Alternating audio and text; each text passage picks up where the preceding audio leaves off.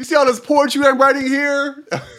I'm a poet. Yeah, so you have this one. It's the first book. It's literally entitled The First Book. It's called FAMS.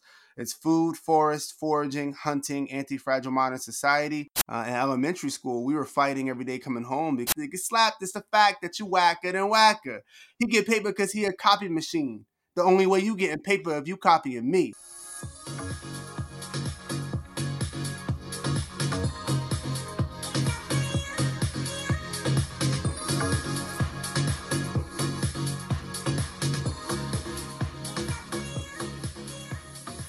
Welcome to the Dre and Smiley, the Inner Circle Podcast. We have another great guest for you guys today. Oh, Dre, I'm so excited. We have Elohim. Elohim grew up in New Jersey. His mother was told by an angel that she would birth his siblings and himself. She was always a spiritual origin waiting for him. His mother's side is dominated by preachers, pastors, ministers, builders of church, and spiritualists. His father's side of the family is grounded in farms, immigration, and warriors. Elohim has seen many things. Some you would not believe, and others you would. But he made it through the roller coaster ride called the school and learned a lot about himself by learning a lot about people. He acted in plays and dance recitals, so he's an actor and a teacher. He performed poetry more times than you could count. He became president and founder of multiple organizations and won many competitions and prizes. After graduating from the Lincoln University, he found himself teaching in the inner city. Eventually, he got married, had some children, started some businesses, which has finally given him the time to fulfill his God-given mission. He's also the bestseller of 2 books. Elohim, my first question is, when do you sleep? It's like you maximize all of your life minutes. When do you sleep? But before you get into that, the Majesty part, are you a line of royalty? Or explain that part about it if you can. Yeah, I wouldn't say, I would say everybody, because how history goes is technically, like, whether you're black, you're white, it's probably connected to Majesty because they have so many wives, you know. But Right. but I meant it in the sense that when I started studying, you know, my history, I was like, man, these people are so awesome. They're so great. And I felt like, you know, they were royal in their own right. And, you know, and so that's what I meant by Majesty, you know. And the reason why I asked that way, we had a lady on our show maybe about 6 months ago. She was really granddaughter of a Ghanaian king. Wow. So her lineage, she's part of course, they had a lot of wives, or I don't know if they had a lot of wives, but she said that her grandfather was the king of a tribe in Ghana.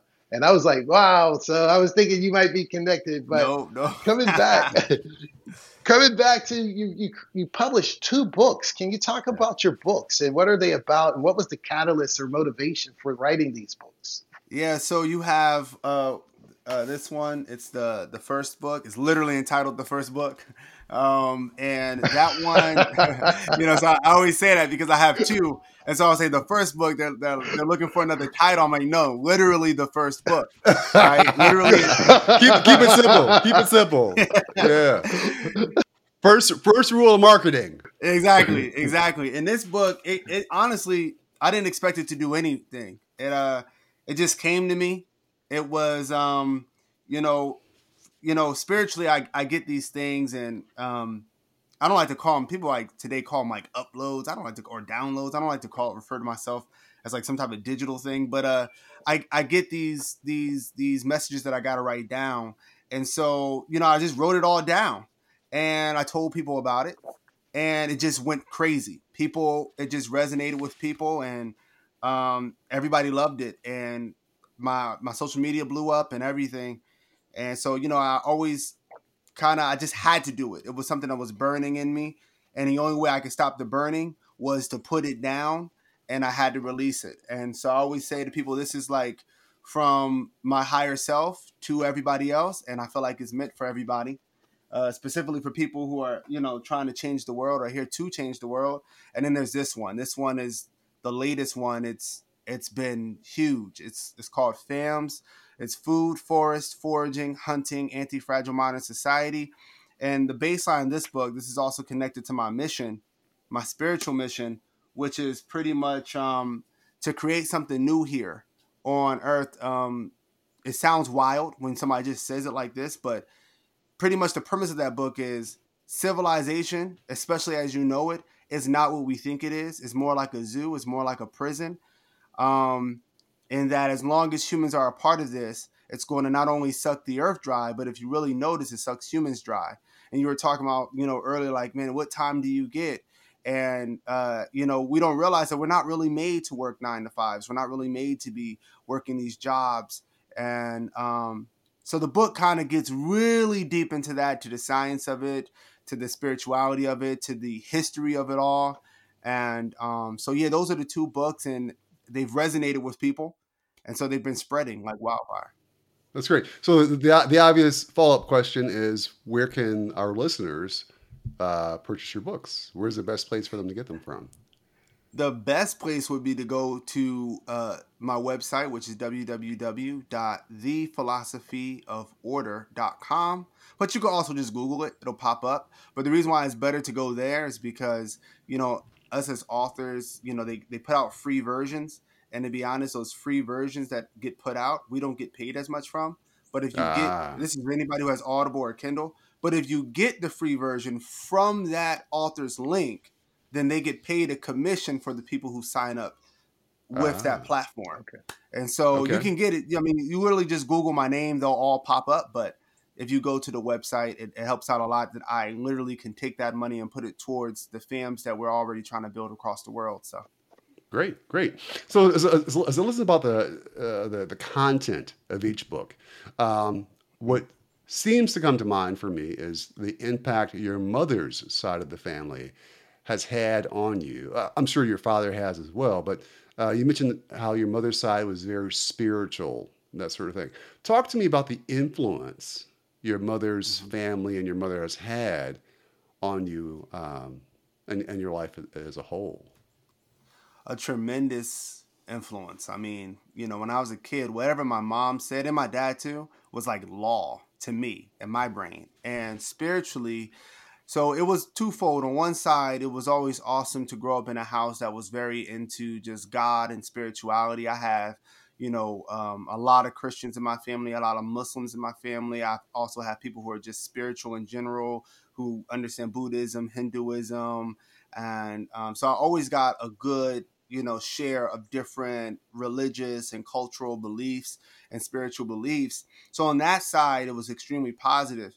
But one thing I can say that wasn't so positive is that a lot of times when you have a child like myself, and you have a lot of kids like this who are, some people call them sensitives. They're like sensitive to anything spiritual. They might see a couple things when they're growing up. They might have a really unordinary, childhood. And what a lot of us do is things that we don't understand or are a mystery, we call it the devil.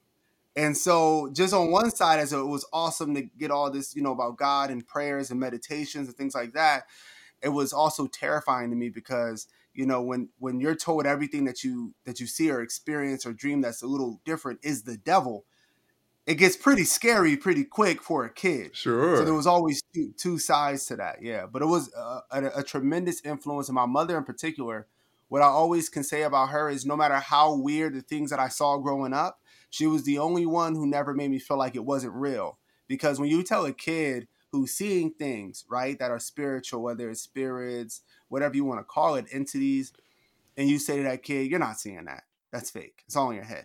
It's nothing more isolating than people telling you that it's fake and it's not real when you're experiencing these things. And my mother never did that. She would always say, you need to pray on it. You need to think about it. Well, and she was always more supportive of it, of the reality of it. So nurturing.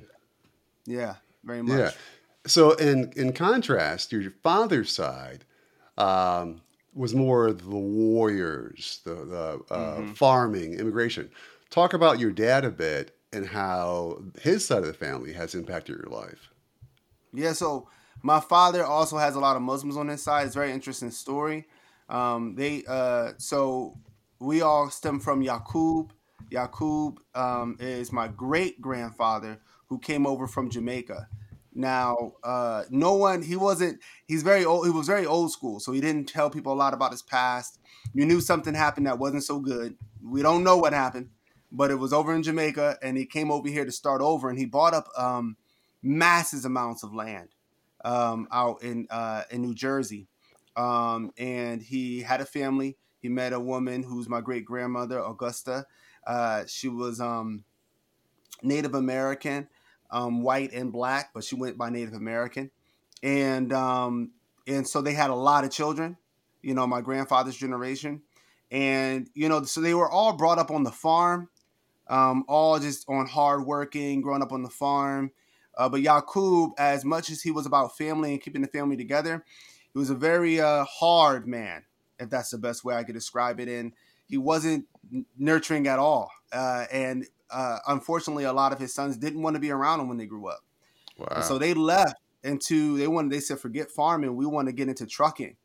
And so the whole family got into trucking, repairing cars and things like that. And so we ended up being in this place called Longside, New Jersey, where most of the Alis are to this day.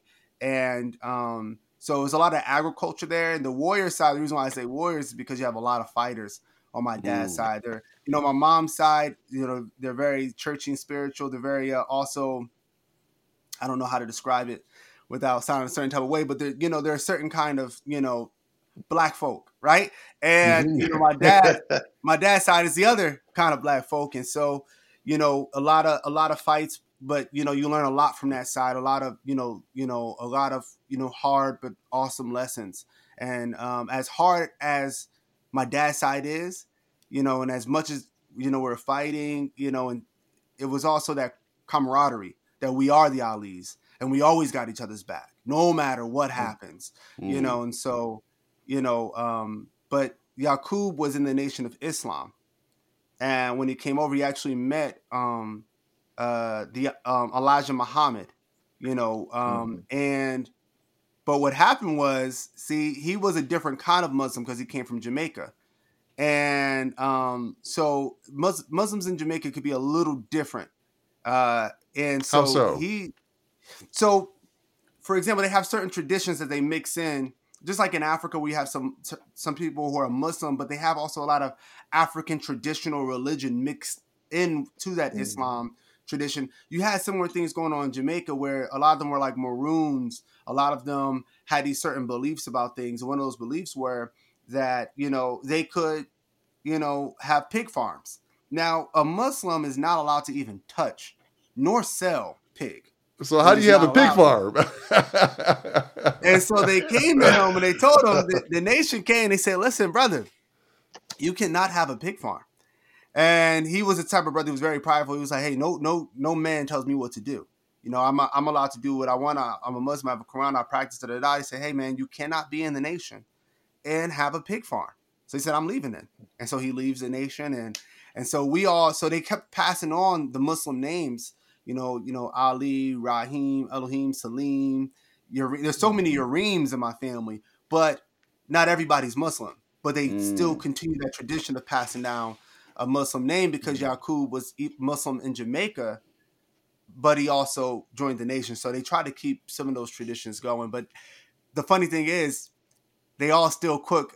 Most of them still are big on cooking pork as I was growing up. So it's very interesting. It's very funny. It's kind of like that balance of, it's interesting is a good word. I'm going to pass it over to Smiley here. I just want to share a thought.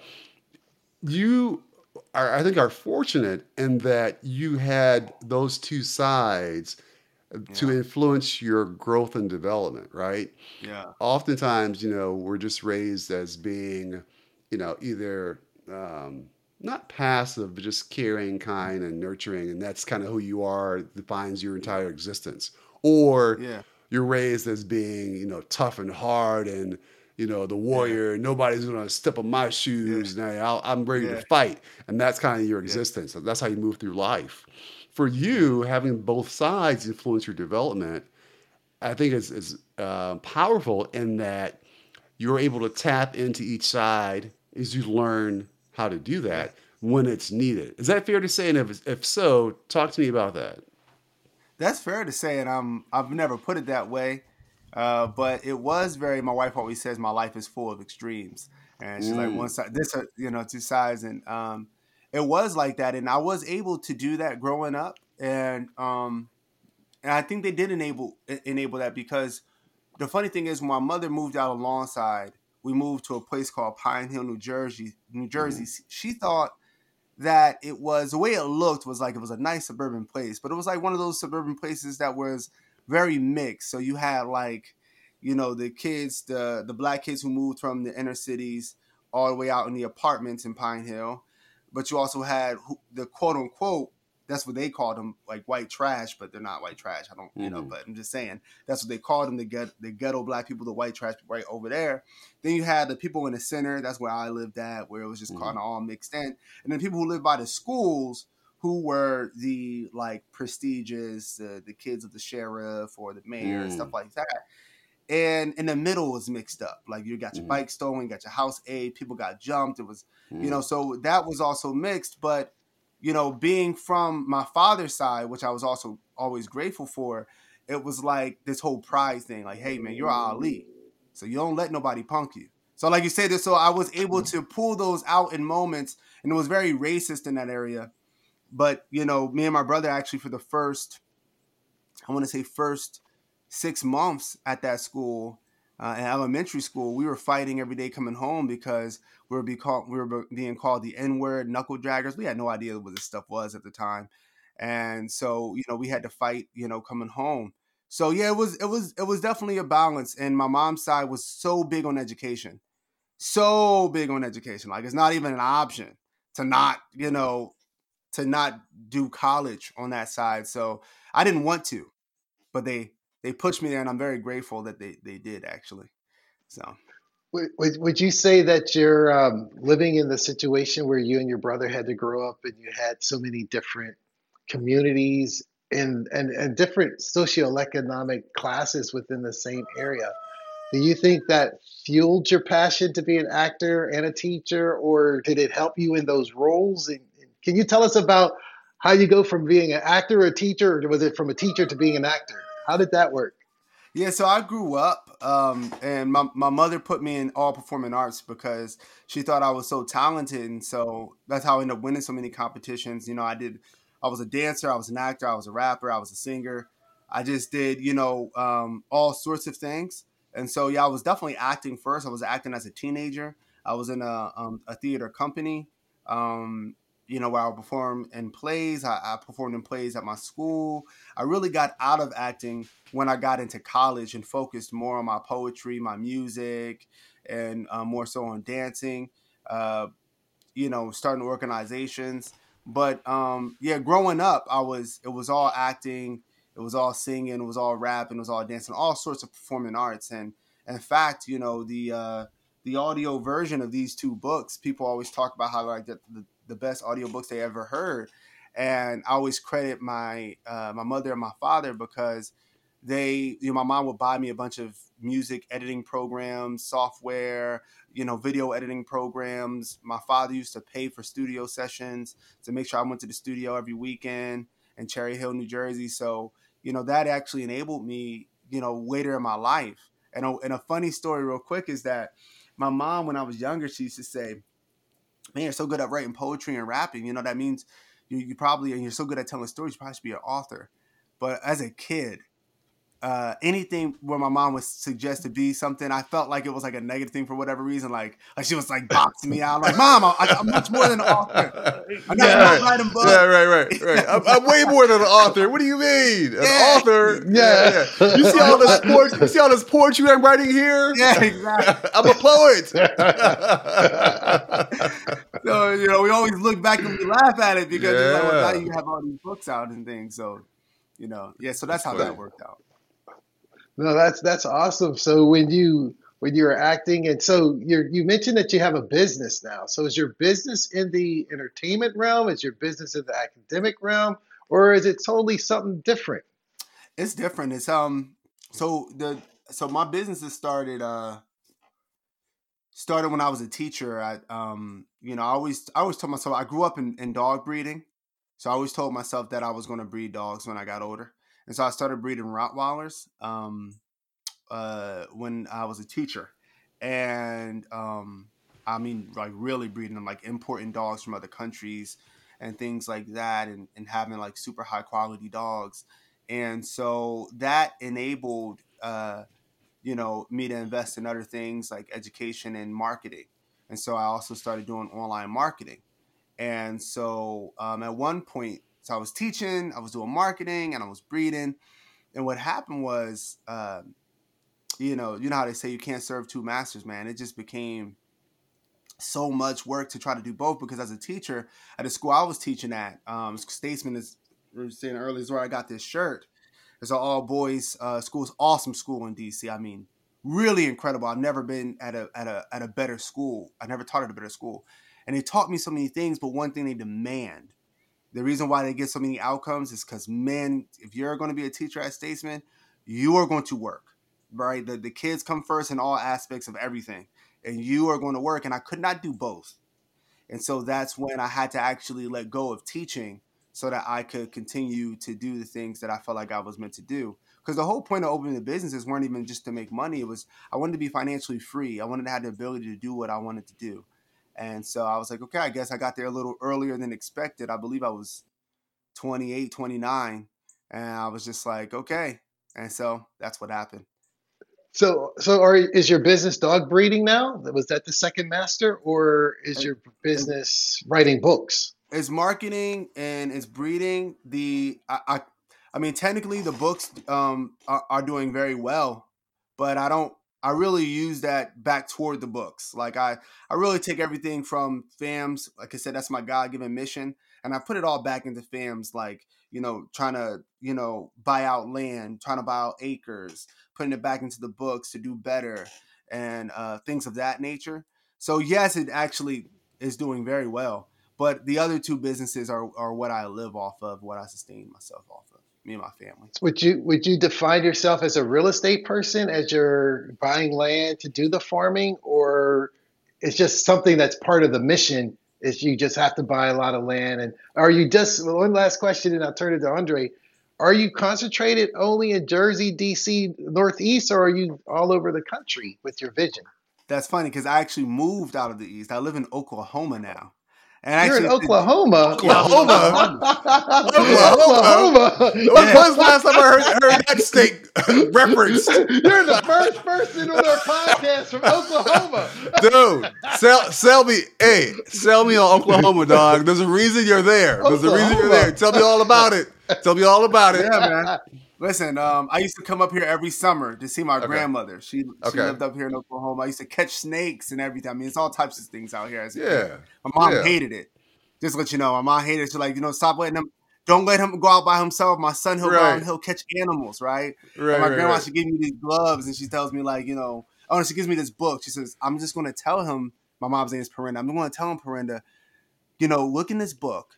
Do not get these poisonous snakes. Here are the non-venomous snakes, and it tells you all about the snakes in this book. And my mom was like, why would you give him that book? He's going to look for the poisonous snakes. That's exactly what I did. That's exactly what I did. I went out trying to find the most. I thought that I was the crocodile hunter. Like, that's what I thought. I thought, I was out there saying, "Oh, she's a beaut." I was doing all that. I thought I was a crocodile hunter. Elohim Dundee. Elohim Dundee. I like it. I like it. Yeah, I thought I was a crocodile hunter, but I love it. So I had to come up here. So I was, as well as the dog breeding business was doing, as well as the marketing was doing, my credit score is not good. So I was trying to get in. I was trying to, get into another apartment. My last apartment said, hey, we want to sell the house. The market was going up. We want to sell the house. So I was looking for another place, and we ended up getting this spot. It was terrible. It was just like this, because no other place would take us with the credit score. I mean, I offered, can you believe I don't know, maybe they thought I was selling drugs, because I offered I said, man, I'll pay 6 months rent in advance, right? And they were still saying no. I was like, they must think I'm what? Yeah, I don't know.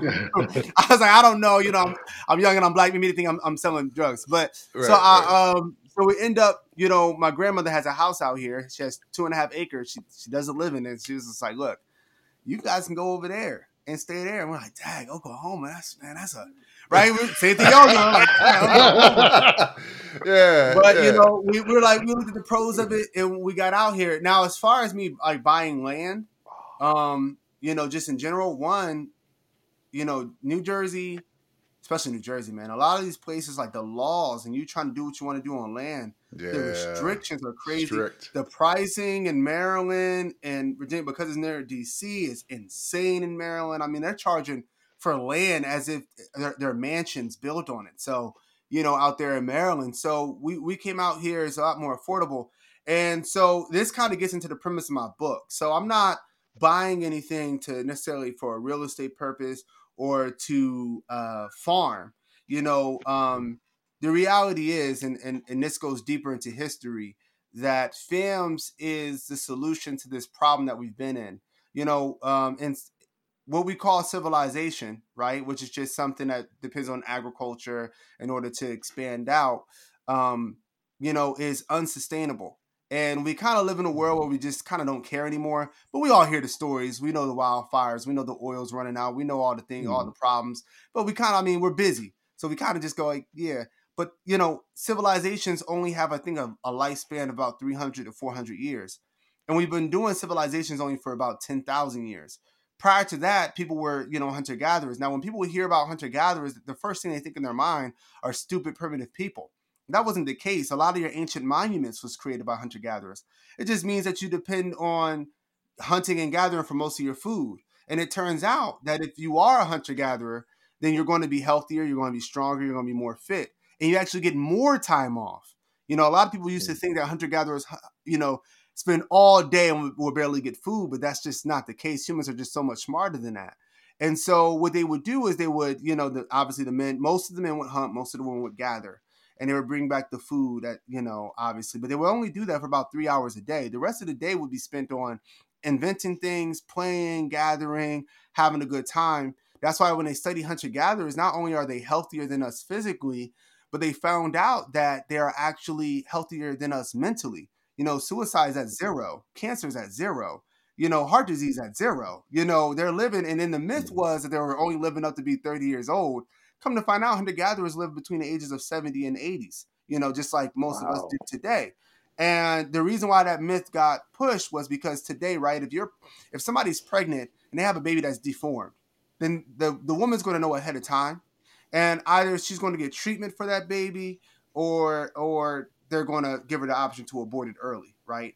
And so hunter-gatherers don't have that. So what happens is they'll have those babies sometimes that can come out deformed, or maybe they're premature or something's off. Those babies are going to die. So what they did was all those babies that died with hunter-gatherers, they took that infant mortality and they averaged it in with the lifespan of just hunter-gatherers overall. And so it took it from like, you know, 60s, 70s, and 80s and reduced it down to 40s and 30s. And so that's why people believe that hunter-gatherers lived up to be 30s because they're averaging in. I say all that to say that FAMS is about how can we get back to that lifestyle without and be free without giving up, you know, because technology is not bad. It's just that you need to have technology that's good for you and good for the earth. So that's what FAMS is. It's about getting back to that. And so you're using a food forest. And so we're getting this land because you got to, instead of creating a farm, farms take from the soil, they deplete the land. You have to kill everything around it in order to grow your food. And it's unsustainable because since the soil's getting depleted, you kept having to go further and further out. What a food forest does, it mimics a forest.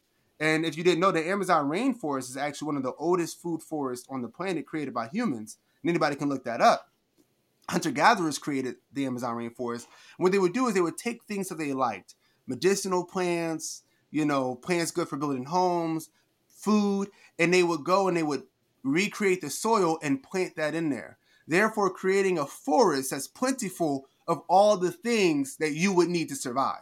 So instead of doing that through roads of agriculture, you will grow a forest that can feed as many people as possible. And that's what FAMS in a nutshell is about, trying to pretty much be technologically advanced hunter-gatherers, getting back to that nature. And so that you could be free from bills, mortgages, unhealthy eating, and you can just depend off the land and you can still have technology, you know. So that's it's pretty much all about what we're doing. And that's where Oklahoma comes in. Your goal is to why the reason you're there is to kind of start practicing what you're preaching, for lack of a better phrase. Yeah. To practice that. Out, yeah. Okay. Well, we were looking originally at Virginia, and we were over. So it was between Virginia and Oklahoma, and the people we were talking to in Virginia just didn't work out. So we were like, look, man, we're already in Oklahoma, and there's a lot of affordable land out here, and it's good weather for it. So we decided, like, why not? We got chickens right now. You might have heard my rooster earlier. I did hear a rooster. As soon as you said Oklahoma, I said, "Oh, okay, that makes sense now." It all came together. I was like, I've been all over Jersey, Cherry Hill, Mount Laurel. I've never heard of chickens. I've never heard chickens. I've never heard of chicken in Jersey. So I'm like, what's that? Yeah, that's dope, though. That's dope. I like that. I like that. Yeah. So I have a clear sense of your mission, and I think it just makes sense, right? When you think about where we are as a culture, across the globe, really, but here in the U.S. in terms of how distracted we are by everything. It was interesting how as horrible as COVID was in so many ways, how it did give us a chance to pause and reflect. And I think during that time, people made so many pivots because there was the only time they had to reflect and say, whoa, am I living my best life? What's my mission? And am I working towards fulfilling that? So I think your mission is necessary and needed. Tell me this, what's the timeline on this mission you have here? And where are you on that timeline? So is it like a 30-year, plan, and you're 10 years in, that sort of thing? Where are you there? Yeah, it takes 4 years just to build a FAMS in general. So we have people out in different places. Somebody in Australia building the FAMS. We got people in Africa. Most people are in the States though, and we're on phase 1, which is pretty much trying to get people you could do it with. We're a little further than that. Me and my wife, we're on phase 2, which is buying out the land and things of that nature. But yeah, it takes about 4 years to build FAMS because you got to build the food forest, and that takes planting it, and it takes 4 years to pretty much mature into a state where you can eat off of it without depleting it. And so it's food forest, foraging, hunting. You got to learn how to hunt. You got to know how to forage. You got to know what to eat, what not to eat. Right, you got to know how to cut an animal open. A lot of us are so detached from that, right? I remember telling my daughter when I was like, I was looking at the chicken, I was like, yeah, we eat that.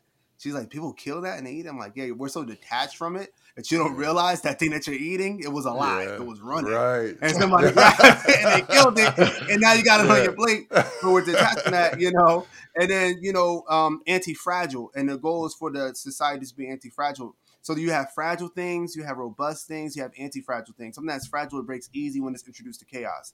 Something that's robust, it barely changes like a rock when it's introduced to chaos.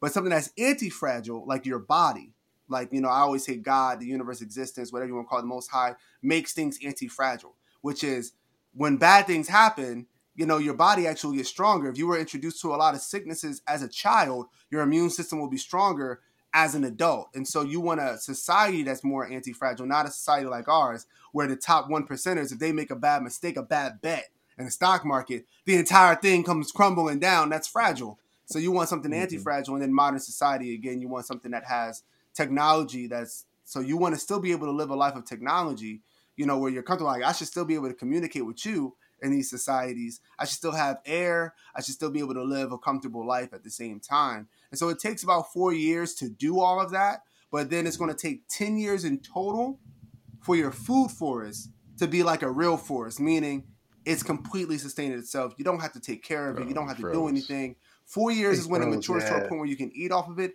And 10 years is when your food forest is at a state where you don't have to do anything. It's just going to grow and be its own ecosystem and provide food for you indefinitely. Is a portion of that mission, the model, living off the grid? Oh, yes. They will be off the grid. Now, you can have the option on FAMS. So you can be off the grid while having the option to plug into the grid. That's always an option. But yeah, the whole goal is, like, for example, we talked about it earlier, like, what matter if it's 10 years from now or 100 years from now. Civilizations are not built to last. People don't like to accept this, but it's just a reality of history. It's just the way it goes. Every civilization has about 4 phases before crisis. And then crisis is either going to collapse or it's going to rebuild itself, is how it normally goes. And so fam should be able to withstand that. A lot of this, if you look at, hunter gatherers out, let's say in Africa, when a famine happens and people who depend on farming, they're all dying. They're starving to death. The hunter gatherers don't even know that they're starving to death because their food is not dependent upon growing crops out of the land. It's dependent upon just the life on earth. So, the whole goal of FAMs is, even if things go bad and everything breaks down, you're not isolated from civilization while it's here, but if civilization does crumble, you're also not suffering. Everything for you hasn't really changed much. And not to get too, because I studied different, I was a philosophy and religion major. And so in different religions, you often hear about this whole thing where the first people were given an option to live this life or that life. And a lot of people don't actually understand that Adam and Eve, if anybody just goes back and reads it, were actually hunter-gatherers. And when they ate of the fruit, it said the curse was that you will have to till the field, you'll have to work the lands, you'll eat of the bread. It was agriculture. And then if you read it further, the inventor of the cities was Cain. If anybody reads it, the first person who creates cities is Cain. And then what comes not too long after that is eventually Babylon, which is supposed to represent civilization. And you see this kind of constant in a lot of religion. And I think it's deep knowledge that's still passed on through us, which was this thing, what do you call it? Babylon, Egypt, Greece, Rome. These things are going to fall. And that's just a reality of what the state that you're living in. They're going to grow corrupt, and then they're going to crumble down to the ground. And so what we're kind of offering, in a very metaphorical sense, is a way back to the Garden of Eden where people can live lives where they want to live fulfilled and they can do what they want. No, I think that's so. Tell me this. Everything you're talking about is so fascinating. The first question is there communities like all over the country or the world with fam? Is it a growing community? And then the second question is, I was so interesting with the forest versus the farm. Can you do that living in a city with your house, or do you need acres? When you're growing a forest, I think of the Amazon as like thousands of miles, but when you're looking at a farm, like I can have a garden here. Can I have a garden fam, or a garden variety fam in the back of my house in Tampa, or is it you need land? How does that work? That's the little dynamics. Yeah, that's an awesome question, because to answer the first question, we're in like the pioneer phase. So we're at the very beginning. There's people, there's people across the world right now. We have about 1,000 people in the Discord, about 60 people in the Facebook group. And in both of those groups, people are out there. They're looking for land, or they already bought land, or they started to create their food forest. So everybody's at different phases of it, but it's going to take about 4 years for people to actually be in FAMs. And in regards, I get that question every now and then about the forest. I think it's a great question. The first food forest I created I was living in a townhouse. I had a little tiny backyard. Now it wasn't enough because I also shared half of it with the dog kennels, and so it was very squished in. So it wasn't enough to feed everybody, but we did eat from it. A lot of tomatoes, a lot of things like that. It was like a little garden. But you can it depends on how many people you're trying to feed. So you're trying to feed one person, you can definitely, with a small backyard, if you just make the entire thing, because remember, it grows up. Forests often grow up before they grow out. So, there's a lot of vine type things, a lot of like butternut squash, grapes, blueberries, tomatoes, those things vine up. So it's a lot of space for things like that. A tree in the center, maybe a peach tree or something, but 100% that you can do you can't do FAMs in the city, but you can do a food forest in the city. And there's actually a lot of people who actually do that in the city. So hyperponic, is it hyperponic? Yeah, people like, do that with the you talking about with the water, or with the with the water, and the water, and it has no ground or no dirt. It's just like water or something. Yeah, people do that. I saw that on YouTube. That's something separate, okay. But yeah, I've seen that a lot of aquaponics, and but yeah, with the food forest, it's all about the soil. And so if you want the soil to be black and just very nutritious. A lot of our soil is very like dry. You want to get good soil. And like I said, you start with seeds. You buy a couple plants that are already growing a little bit at Lowe's, Home Depot, wherever people want to get it from. And you start small, but before you know it, it doesn't take long. Literally, if you start in like March, you'll look at your backyard and if you take care of it, you look at your backyard, and by probably about July, you'll be like, whoa, it already looks like a food forest back here. So it doesn't take too long for it to grow, but it takes 4 years for it to start to being self-sustaining, for you not to have to do anything. I love that. So 2 quick questions for you before we head into the final 4. One is, for those listening to this and that want to join the Discord or any other streaming options they have there, or social media options that exist, what's the best way to participate in this? Yeah, the Discord is the easiest one to get into. It's right on the website, thephilosophyoforder.com. Okay. But the Facebook group's harder to get into because you have to prove that you read the book.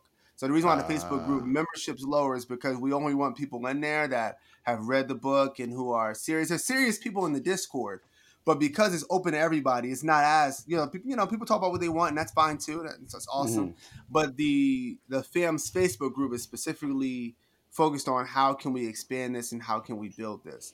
So if you want to get into the Facebook group, just put FAMs in on Facebook. It will pop up first, but you had to have read the book to get in.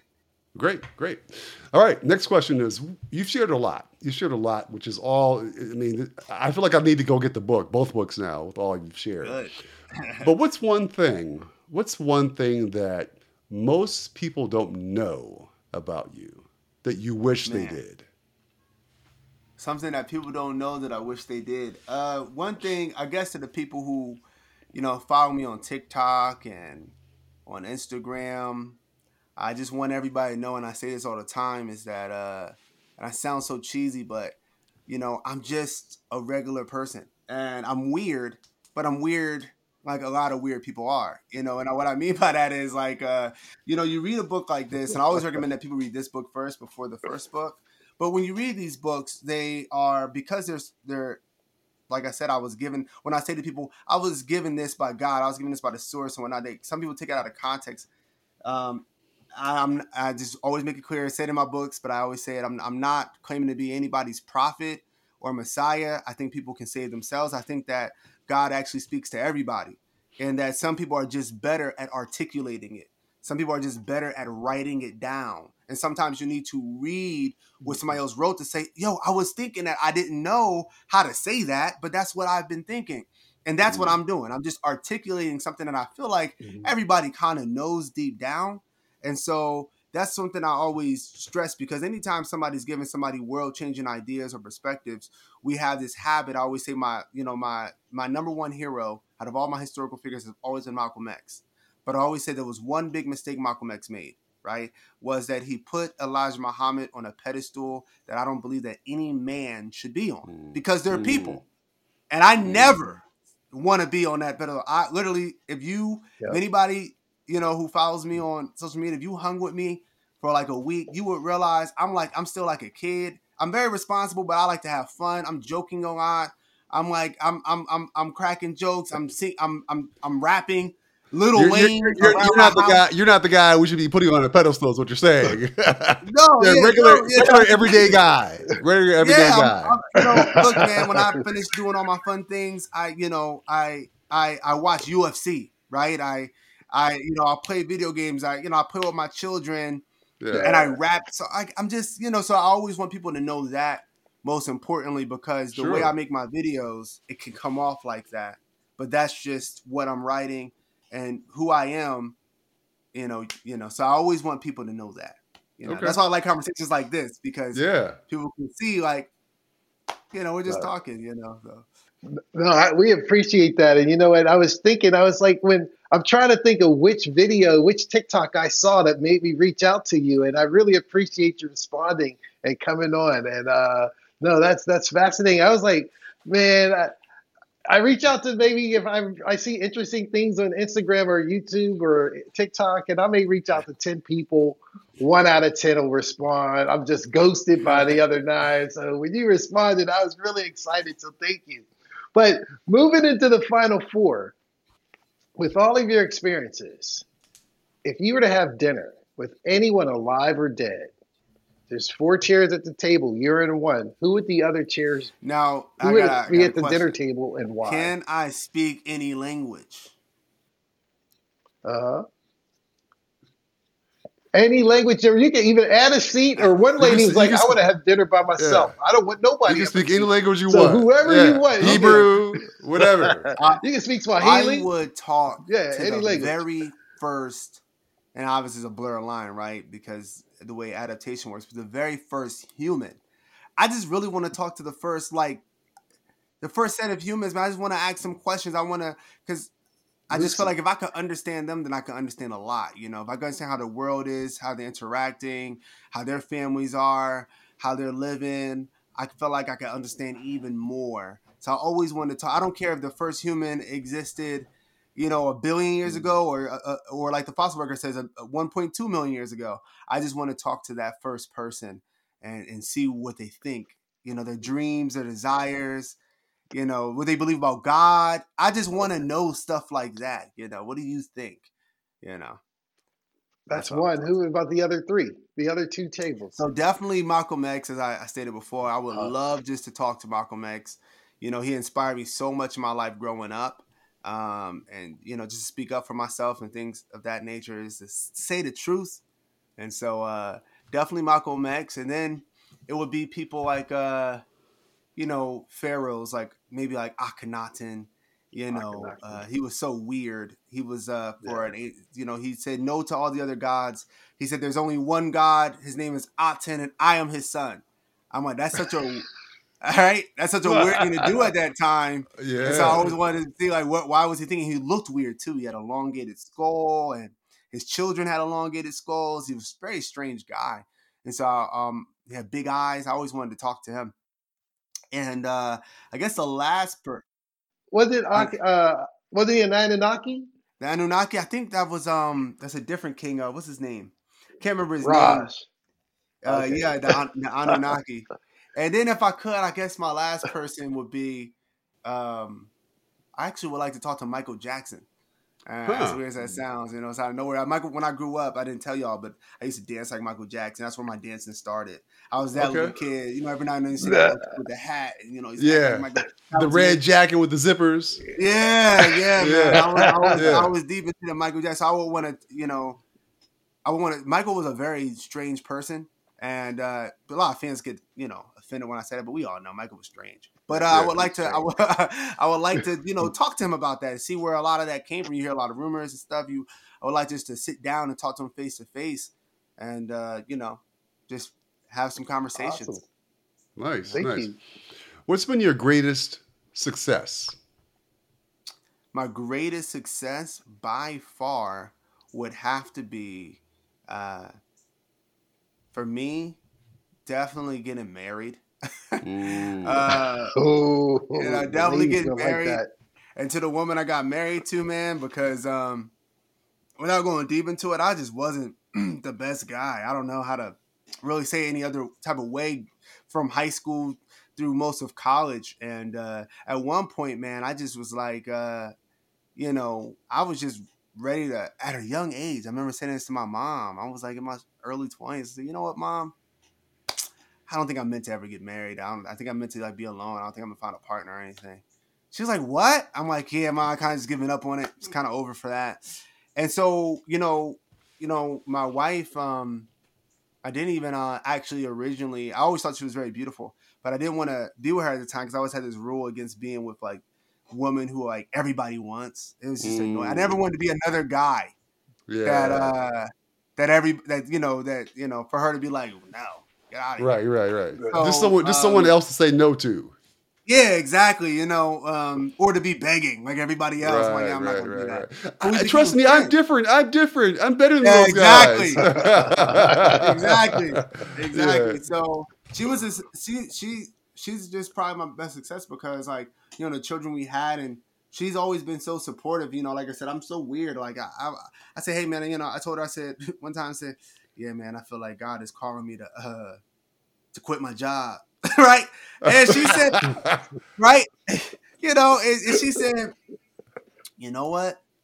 So far, your spiritual instinct's been on point. I'm just gonna follow you and let you do your thing. Wow. Right? And so, she's been that type of partner my entire, our entire relationship, and because of that, I was able to do so much. Yeah. You know, that a lot of my friends, they were like, bro, my wife would not like it. So, Right. when I originally wanted to get into breeding, I was talking about taking all this money that, I was saving up for business. I'm talking a lot of money, and buying dogs that were in Serbia from somebody in Serbia, and, both our parents, our family was like, what are you doing? What are you talking about? Serbia? Dogs? What are you doing? And she was with it. She said, yeah, let's do this. Let's make sure we do this. And it turned out awesome. So I always said that was just a major success to marry the right person. Love it. It's just nice. That's a beautiful story, because I believe my wife would probably say, Smiley, God told me you need to get another job. You only got one job, and my girlfriend's husband got 5 jobs. You slacking. God told me I gotta go. I'm packing my bags. Yeah. You can keep the job or you can leave the job. I believe it. No, that's hilarious. No, man, you gotta keep her, dog. You gotta keep her. Yeah, you gotta keep her. Yeah. So the third question is, and think about this one. What is your superpower? What is uniquely you? Meaning, Superman flies, the Hulk has his strength, and the Flash is fast. So what is Elohim's superpower that is uniquely you? Yeah, I've been blessed with this ability to see things. My brain, I always used to tell my wife, like, I'll give you an example. And I'm able to do this through my life with my studies, with reading books. But it all started for me with movies.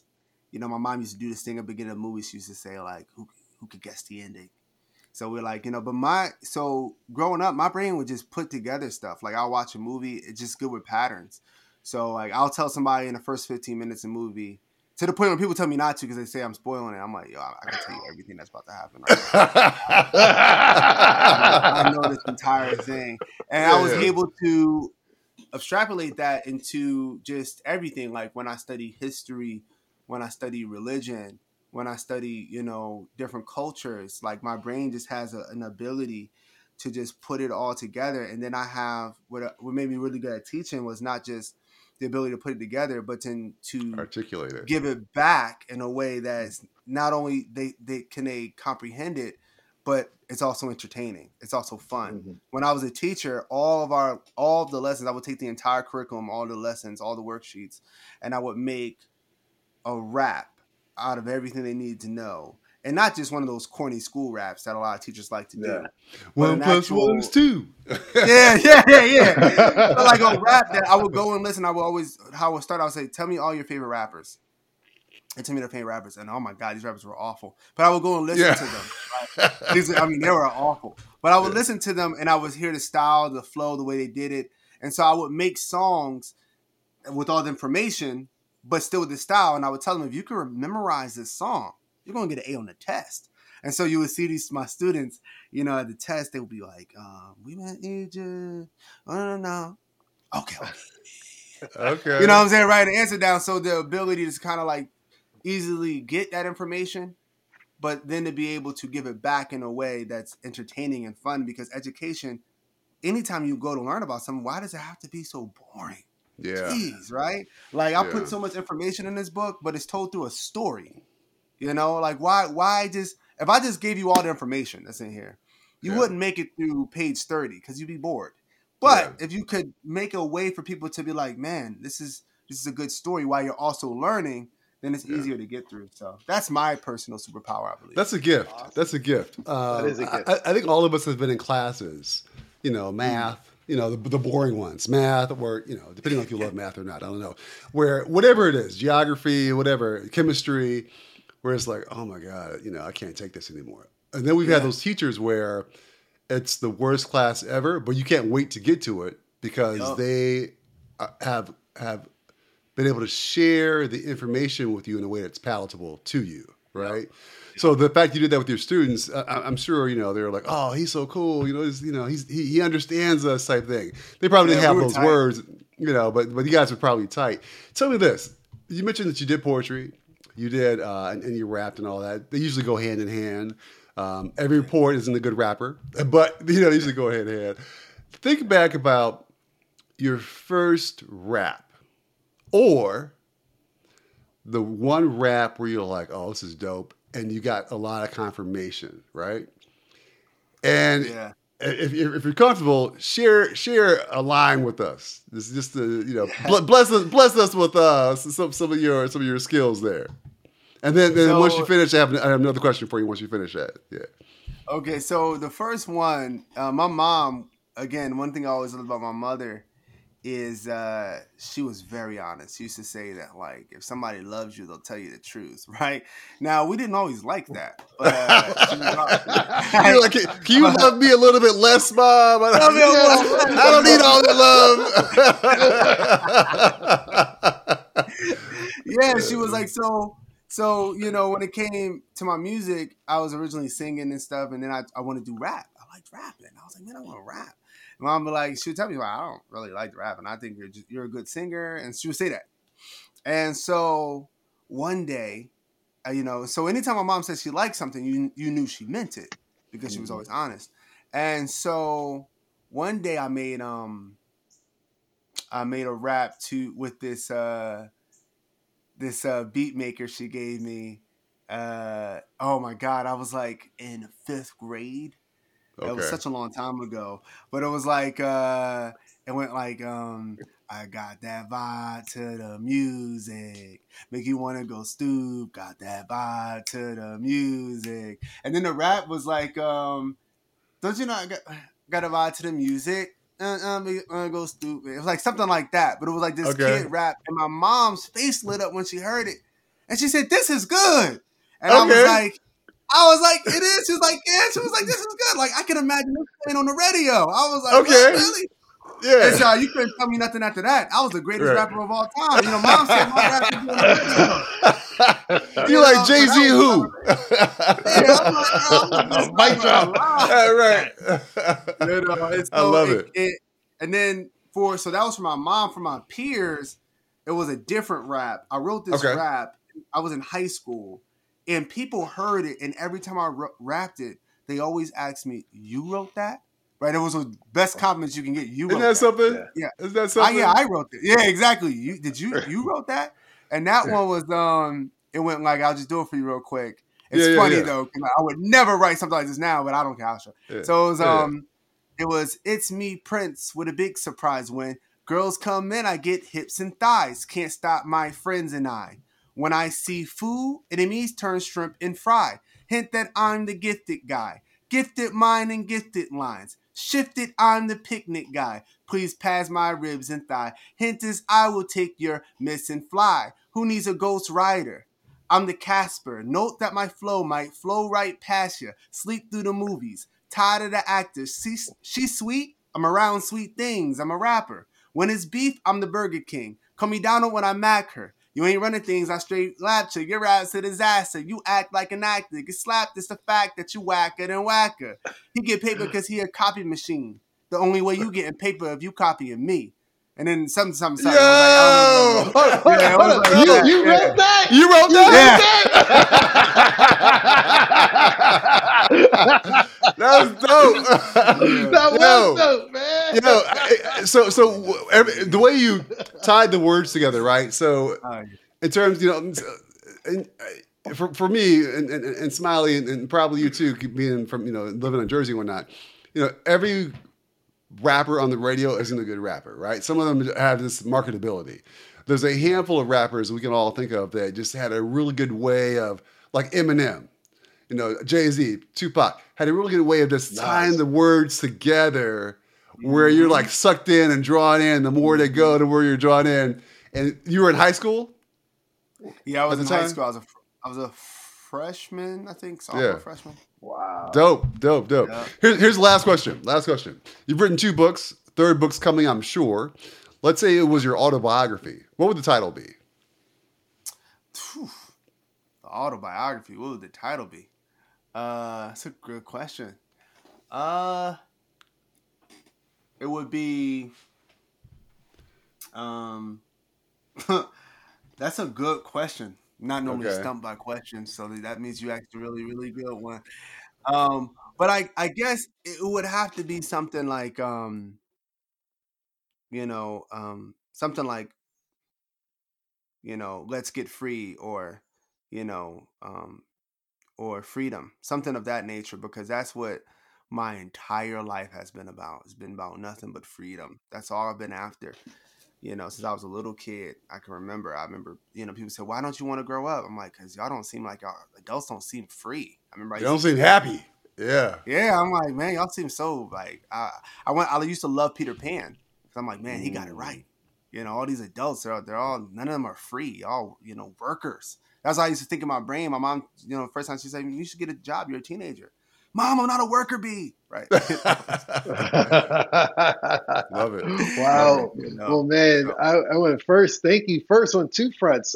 Usually our podcast guests, Dre will stump them in like the first 7 minutes. So I was getting ready to say, he almost made it through the whole show with no one getting stuff. So don't feel bad. You made it the longest. You made it to the last question. So thank you. But Elohim, I want to tell you, honestly, this has been the most fascinating podcast. And I want to thank you for responding to me, because once again, I don't know which TikTok that you posted that I saw that inspired me to write to you or to connect to you. Thanks for responding. Thanks for sharing your time. You're a fascinating person. Hey man, listen, like just reiterating what Smiley said, it was an incredible time. We appreciate your time. A lot of good information being shared. I'm looking forward to following you and seeing how this evolves. Yes. And thank you both. Honestly, it's been awesome.